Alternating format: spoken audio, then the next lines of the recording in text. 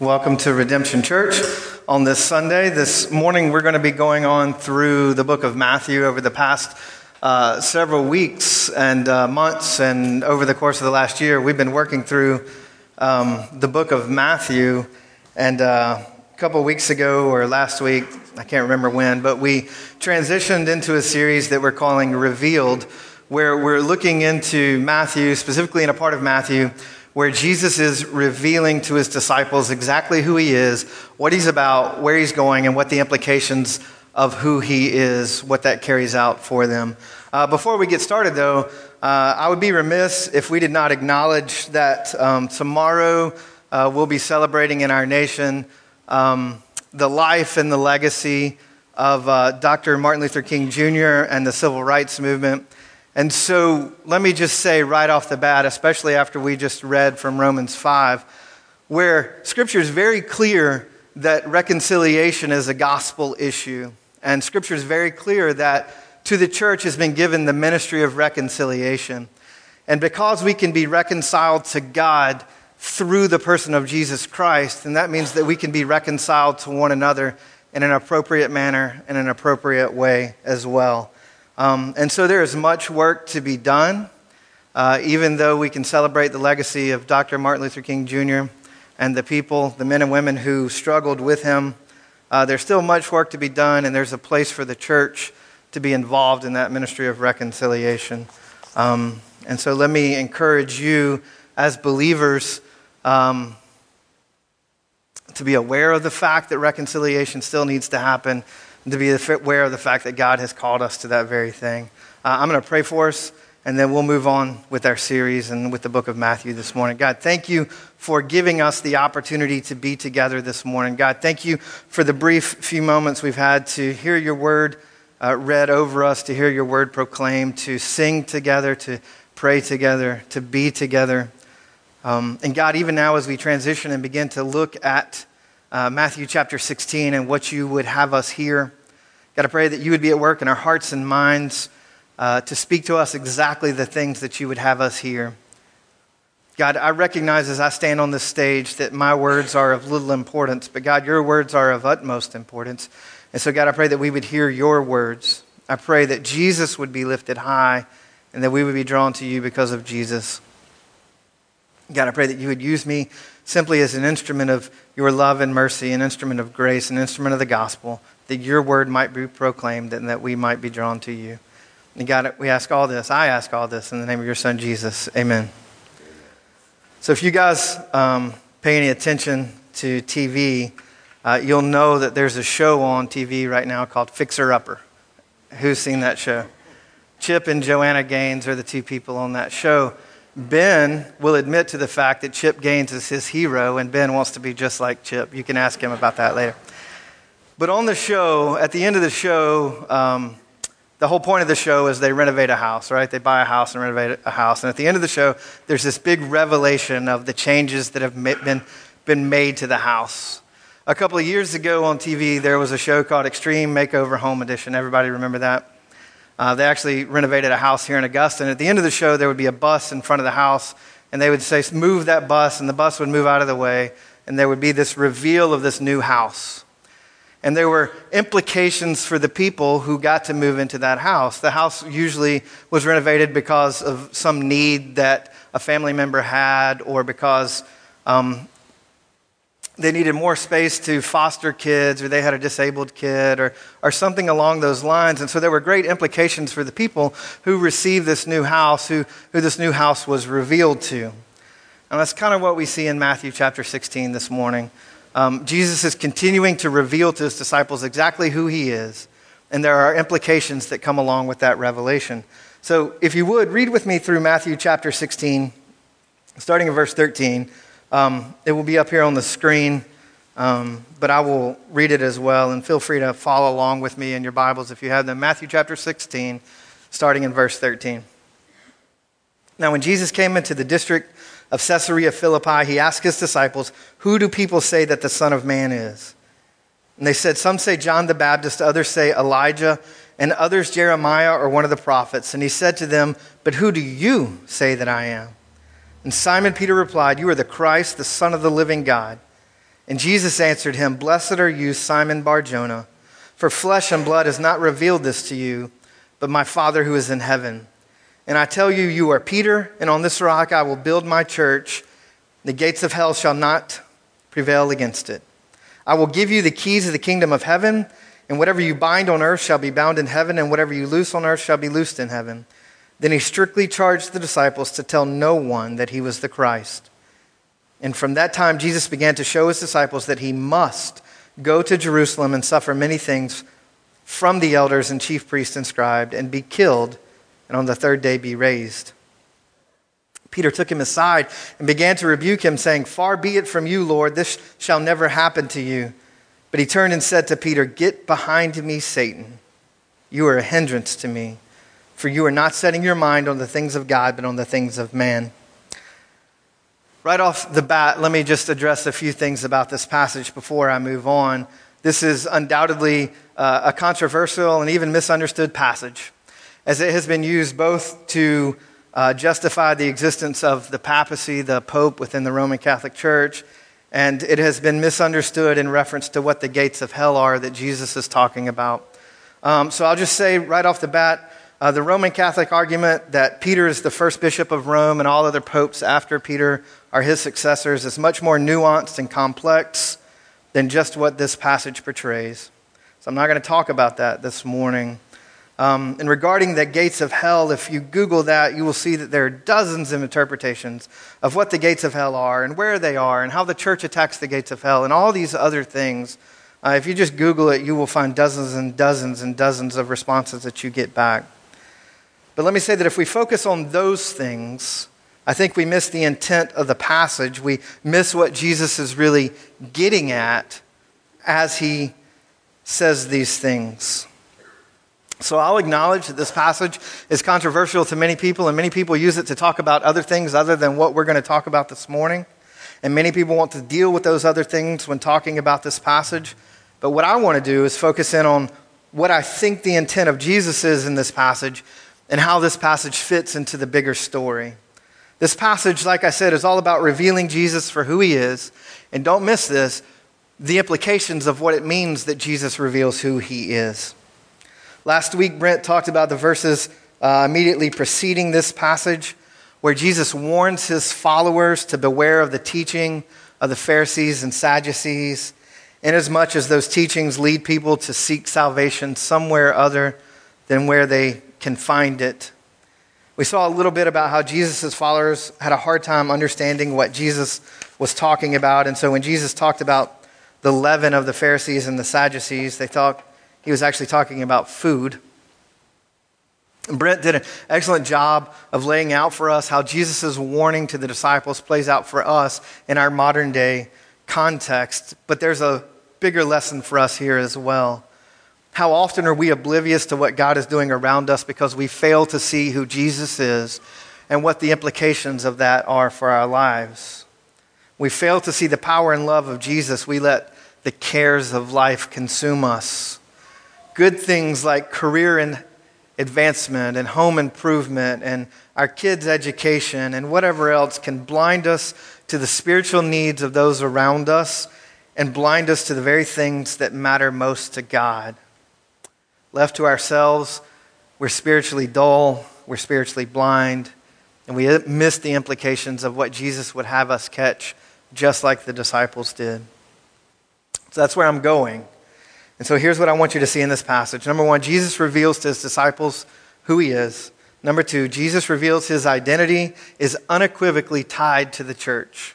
And number three, Jesus' revelations of his identity leads to practical implications. And just like Peter, if we focus on the things of man, then we will miss those implications. Jesus reveals to his disciples who he is. Jesus is at Caesarea Philippi with his disciples. That's where the setting of this passage takes place. It's a Hellenistic town in the very northern part of Israel that during the time of Jesus was known for both the worship of the emperor of Rome. There was a temple built there for the emperor, as well as the mythological god Pan, half goat, half man. And Jesus asked them in the midst of that setting, "Who do people say that I am?" The disciples answer and they tell Jesus about the opinions of who he is that they've heard all around them from people around them. And if we were to ask people in our modern day context, who is Jesus? I think just like the disciples gave, we would get a variety of answers. National Geographic just released a book last year in 2016 about Jesus. And in that book, I think it's called The Story of Jesus, they refer to him as a famous figure, a shepherd, a teacher, a prophet, and a day laborer, among other things. Their answers don't quite get to where Peter goes. Peter gets to the answer pretty quickly when Jesus asks specifically, who do you say that I am?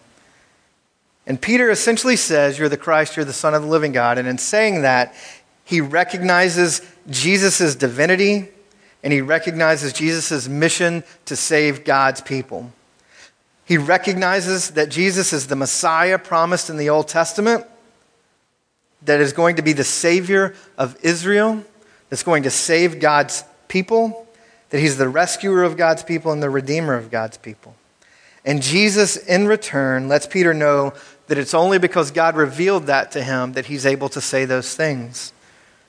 And in Jesus affirming what Peter says about him, Jesus is essentially saying, you're right, I am the Son of God. I am revealing to you I am the Son of God. God has revealed to you that I am the Son of God.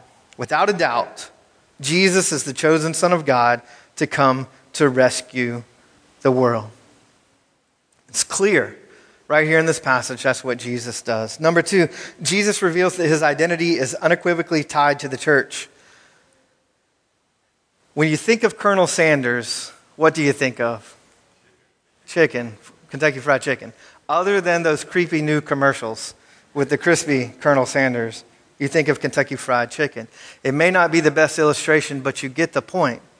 Colonel Sanders is tied to Kentucky Fried Chicken, and Kentucky Fried Chicken is tied to Colonel Sanders. When Jesus reveals his identity through the affirmation of Peter's words, Jesus immediately transitions to tie the church and the existence of the church and the building of the church to that identity. They're tied together. Immediately, Jesus does that. Jesus goes on to say, I tell you, you are Peter, and on this rock I will build my church, and the gates of hell shall not prevail against it. When Jesus says, upon this rock I'll build my church, right, is he referring to Peter? Is he referring to the confession of faith that Peter just made? That's the rock on which Jesus builds the church. I'll just say this quickly. He's probably referring to both.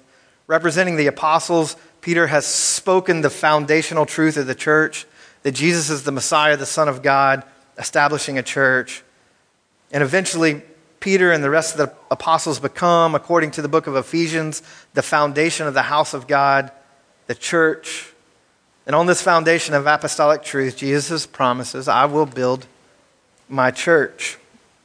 When we look at the Old Testament, we see that Peter and the apostles played a huge role in the very beginning of the church. They were the ones that were left to do that. Most of the books of the New Testament were written by the apostles or someone directly connected to the apostles that Jesus is here talking to. And so Jesus does establish his work through the work of the apostles. But it's Jesus that promises to build the church. It's Jesus that ties the revelation of who he is directly to the promise of the church. What needs to be emphasized here is the triumphant authority with which Jesus says, I am going to build my church. The building of the church through evangelism, discipleship, missions, and all those things is not ultimately dependent upon human initiative or human effort.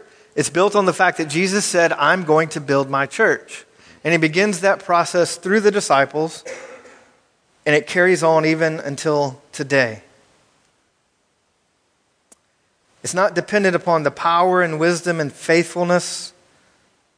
It is ultimately dependent upon the power and wisdom and faithfulness of Christ that his church is established. Not that we will build his church, not that missionaries will build his church, not that pastors will build his church, but that Jesus will build his church.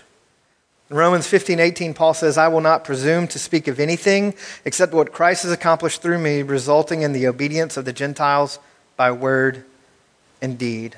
Christ is the one who accomplished it. Christ is the one that brought about the church.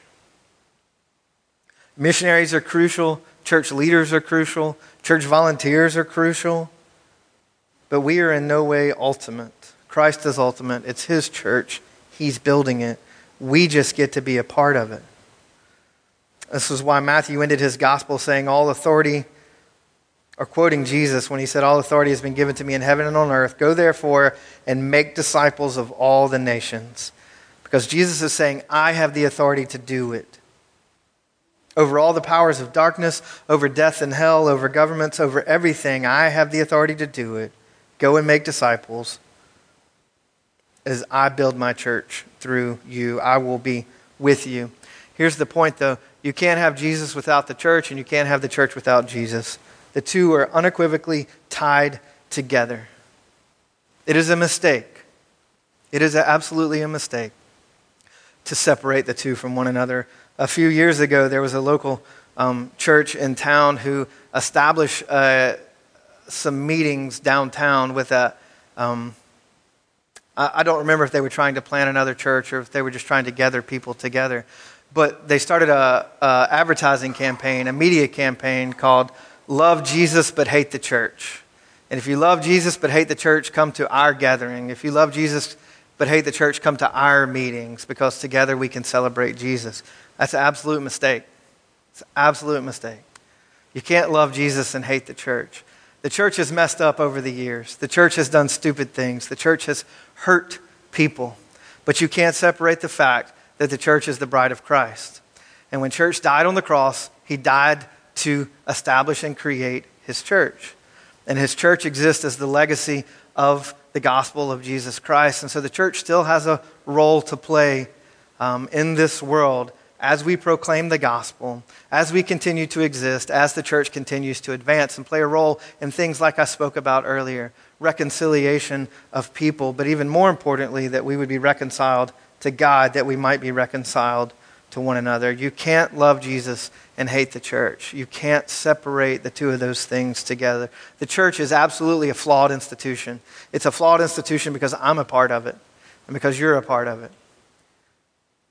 But we're the bride of Christ, and together we have a responsibility, and the implications of the fact that Jesus died to create the church are part of what we're going to move on and talk about. Number 3, Jesus' revelations of his identity leads to practical implications, and we can miss those implications just like Peter did if we set our mind on the things of men. Last week in Augusta, it was supposed to snow. I think it snowed for like 30 minutes. But there was no accumulation of that snow. And my girls are 9 and 11, and we were talking about the snow last weekend. I think it was last weekend. And they said that they wished that it was like the ice storm from 2014. I don't know how many of you remembered the ice storm of 2014. But for several days in Augusta, we were without power. I remember during that time, I actually had to sleep in my office at work for a couple of days because of things that were going on. But when I hear, I wish it was like the ice storm of 2014, I hear no power, no heat, no way to cook food, no way to preserve food, right? No TV, no internet, the important things of life. And my girls hear, let's go sledding, let's go play in the ice, let's go play in the snow. For them, they see one part of it, which is great for them, but they miss the implications of what it means to have an ice storm, especially in the South. And so, sort of what's going on with Peter here, like I said. In verse 16, Peter recognizes that Jesus is the Messiah. He says, you're the Christ, you're the Son of the living God. In verse 21, Jesus states that he must go to Jerusalem and be killed. In verse 22, Peter rebukes Peter rebukes Jesus. And in verse 23, Jesus calls Peter Satan. Do you understand how quick of a turn that is? Jesus says, Peter, blessed are you because God has revealed to you that I'm the Messiah. And a few minutes later, I don't know if it's really a few minutes later, but it seems like quickly afterwards, Jesus says, get behind me, Satan. Peter, God has revealed something great to you. And just a little bit later, get behind me, Satan. What a quick fall from grace. What a quick turnaround in the way that Peter gets rebuked so fast. It takes guts for Peter to say that to Jesus, but he only said it because he missed the implications of what Jesus was talking about. It's obviously not an accident that these things are grouped together and that we read them together in the book of Matthew. From the time Peter was a child, he was probably taught that the Messiah would be a conquering king that would deliver God's people from all their oppression. And at this time, in this particular time in the history of Israel, that meant the oppression of Rome. Peter recognizes that Jesus is the Messiah, but he misses what that actually means. The fact that Jesus is the Messiah means that he's going to create a new group of people, the church, that are set apart for his purposes, that is different than just being the children of Abraham. And more importantly, it means that Jesus is going to suffer and die in order to redeem his people and to establish the church. When Peter hears that Jesus is going to Jerusalem, which will entail suffering, and not just for Jesus, but probably also for Peter. I think Peter gets that part. When Peter hears that Jesus is going to Jerusalem to die, he's furious. He rebukes Jesus. But why? Because he had an agenda, I think. And his agenda didn't include suffering. It included Jesus being the kind of Messiah that Peter thought he needed. If your agenda is the end, then Jesus is just the means, and you're trying to use him to get there. And I think that's what Peter does here. But if Jesus is the Christ, the anointed one, the king that will die for his people, that will redeem Israel and the whole world, you cannot make him a means to your end. You can't come to him negotiating. If you try to negotiate with Jesus, if you say, I'll obey you if, then you're not recognizing that Jesus is the king, the Messiah. Don't forget this. Jesus isn't just a king. He's a king on a cross. He's a king going to a cross. He's a king who went to the cross for you. He's a king that had to die for you, that had to die for Peter. And therefore you can submit to Jesus out of love and trust because of what he did for us. Next week we're going to start talking about what comes immediately after this passage, taking up your cross.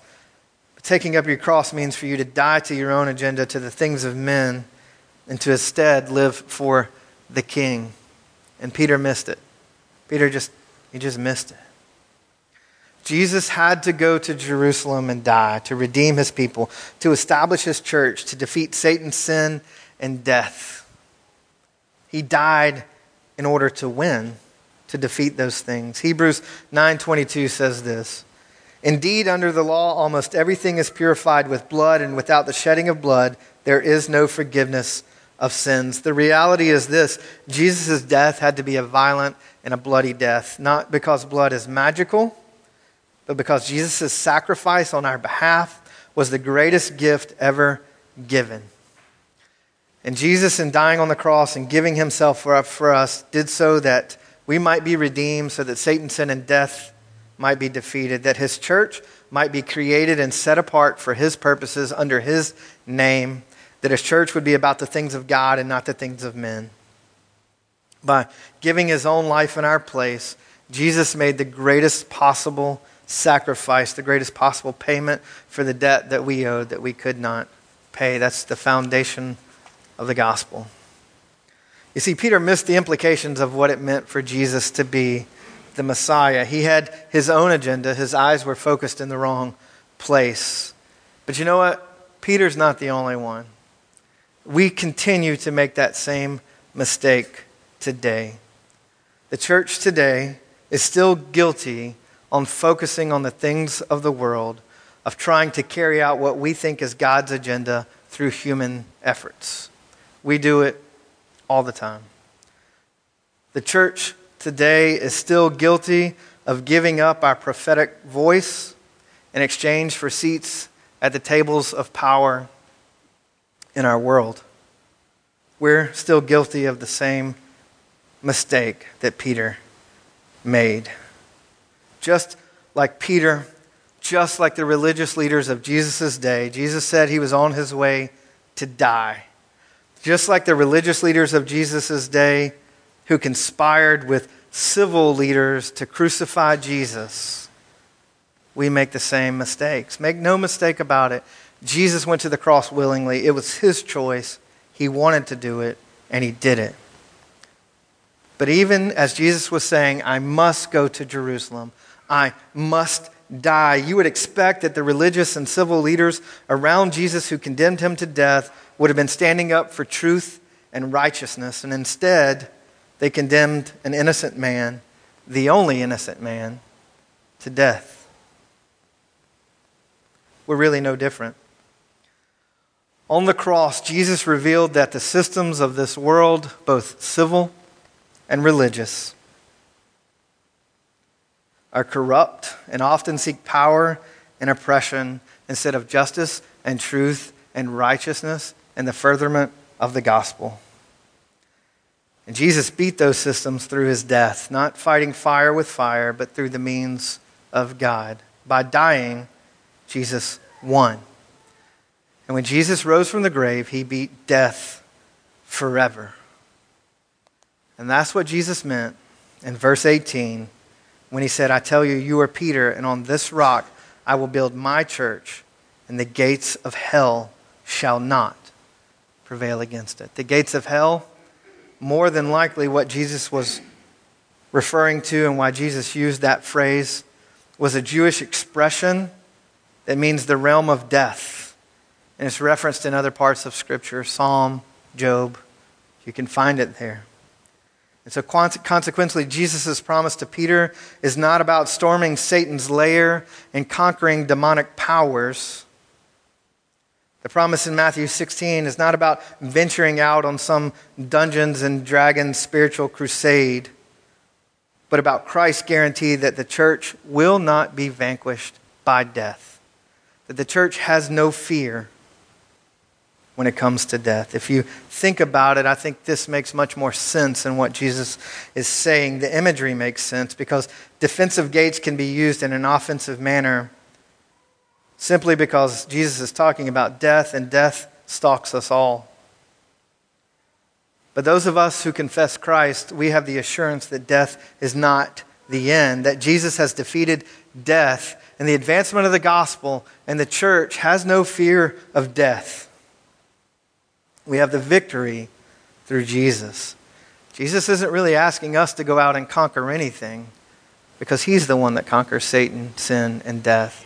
What he's asking us to do is to be about the things of God rather than the things of men, like he pointed to Peter to do. It's Christ that's going to establish his church. It's Christ that's going to continue to establish his church. It's Christ that's going to see the advancement of the church and the advancement of the gospel take place. We're not doing that. We get to be a part of it. But it's Jesus that's doing that because he's the one that won. He's the one that got the victory. He's the one that defeated Satan, sin, and death for all time. Jesus isn't asking us to conquer anything. That's his job. But Jesus is asking us to be about his things, the things of God, the things that Jesus is concerned about. He's asking us to be focused on the things of God. If someone were to ask you, who do you say that Jesus is, right? That's the question that Jesus asked his disciples here. Who do you say that I am? What's your response to that? What's your response to that? Is your response, Jesus is my Savior? Jesus is the one that redeemed me? Jesus is the one who did something for me? Is that your response? Is your response something else? Like the disciples said, for the people around Jesus, some of them think you're a prophet. Some of them think you're Elijah. Some of them think you're John the Baptist. What's your response? If Jesus asks you, who do you say that I am? How are you going to respond? I will say that your response has certain implications. And if you say that Jesus is my Messiah, Jesus is the Son of Christ, Jesus is the one who redeemed me, Jesus is the one who called me on his own, called me to be his own, then that carries with it implications. And those implications, I think, are clear from this passage, that Jesus has called us to be about the things of God, to be focused on the things of God, not the things of men, not to be distracted by our own agendas, our own wishes, our own ideas about how things should be, but what God would say about those things. Jesus died to establish the church. Jesus set us apart as his own. He gets to set the agenda for who we are and what we do, not us. So if you're a follower of Jesus Christ, I want you to seriously consider those implications and what that means for you. It's not something to take lightly. It's God that does the work to establish his church and to advance the gospel. But Jesus is calling us to be focused on him and on the things of God. And so what does that mean for you? If you're here and I were to ask you the question, who would you say that Jesus is? And you would not answer the question, Jesus is not... You wouldn't say Jesus is the Messiah, the Christ, the Son of God. Then I would ask you simply to consider what it would mean for Jesus to be the Messiah, for you, to be your Redeemer, to be your Savior, and to reflect on that. It may not be something, it may not be a place where you're at where you would want that to happen, but I would ask you to at least consider it. Because I believe very clearly and distinctly that Jesus died for you. To be your Savior, that you might be reconciled to God through the person and work of Jesus. So just recognize the fact that however you answer that question, who is Jesus, there are implications that come with it. And I just want you to consider those implications, whatever it might be. We're going to move into a time of response like we do every Sunday here at Redemption. And during this time of response, the band's going to come back up on stage here in a second and continue to lead us in some songs. Give us the opportunity to worship through singing. But also during this time, there's opportunities for us to respond in other ways. We have an opportunity to sit or to stand right where you are and to reflect on what we've heard this morning, to reflect on whatever God might be speaking to your heart, to your mind, and to deal with those things. You have an opportunity as well during this time as a continued act of worship to give. There's a giving basket in the back where you can put your tithes and offerings. During this time as well, there should be somebody in the back who can pray with you. If there's something you'd like to pray about, talk about, you have that opportunity. And as well, we have the opportunity to take communion. We take communion on a regular basis every Sunday here at Redemption because in taking communion, what we're doing is we're standing in front of one another and saying, I believe the gospel to be true, and I'm proclaiming to those around me that it is true. We're remembering what Christ has done for us, and we're proclaiming that it is true and good, and the gospel is real. And so, this morning, if you want to come down the middle aisle and go in either direction and tear off the bread and dip it in the wine or juice, remember the work that Christ has done for us. Proclaim to one another that we believe it. If that's not something you can do, I would encourage you to stay where you are. I don't want you to come and proclaim and believe something that you don't. So I'd encourage you to stay where you are if that's not something you can do. But I'm going to pray for us, and then we'll continue on with our time of response. So let's pray. Holy Father, I thank you again for the opportunity we've had to be together this morning. Thank you for the opportunity we've had so far to meet with you in this place. God, I pray over the next few minutes as we continue to worship, as we continue to respond by singing, by taking communion, by giving, by praying, whatever it may be. God, I pray that you would continue to be at work in our hearts and minds, that you would continue to elevate Jesus, that we might be drawn to you. Thank you that we can be reconciled to you and rightly related to you through the work of your Son, Jesus. And God, we ask all this in the name of Jesus. Amen.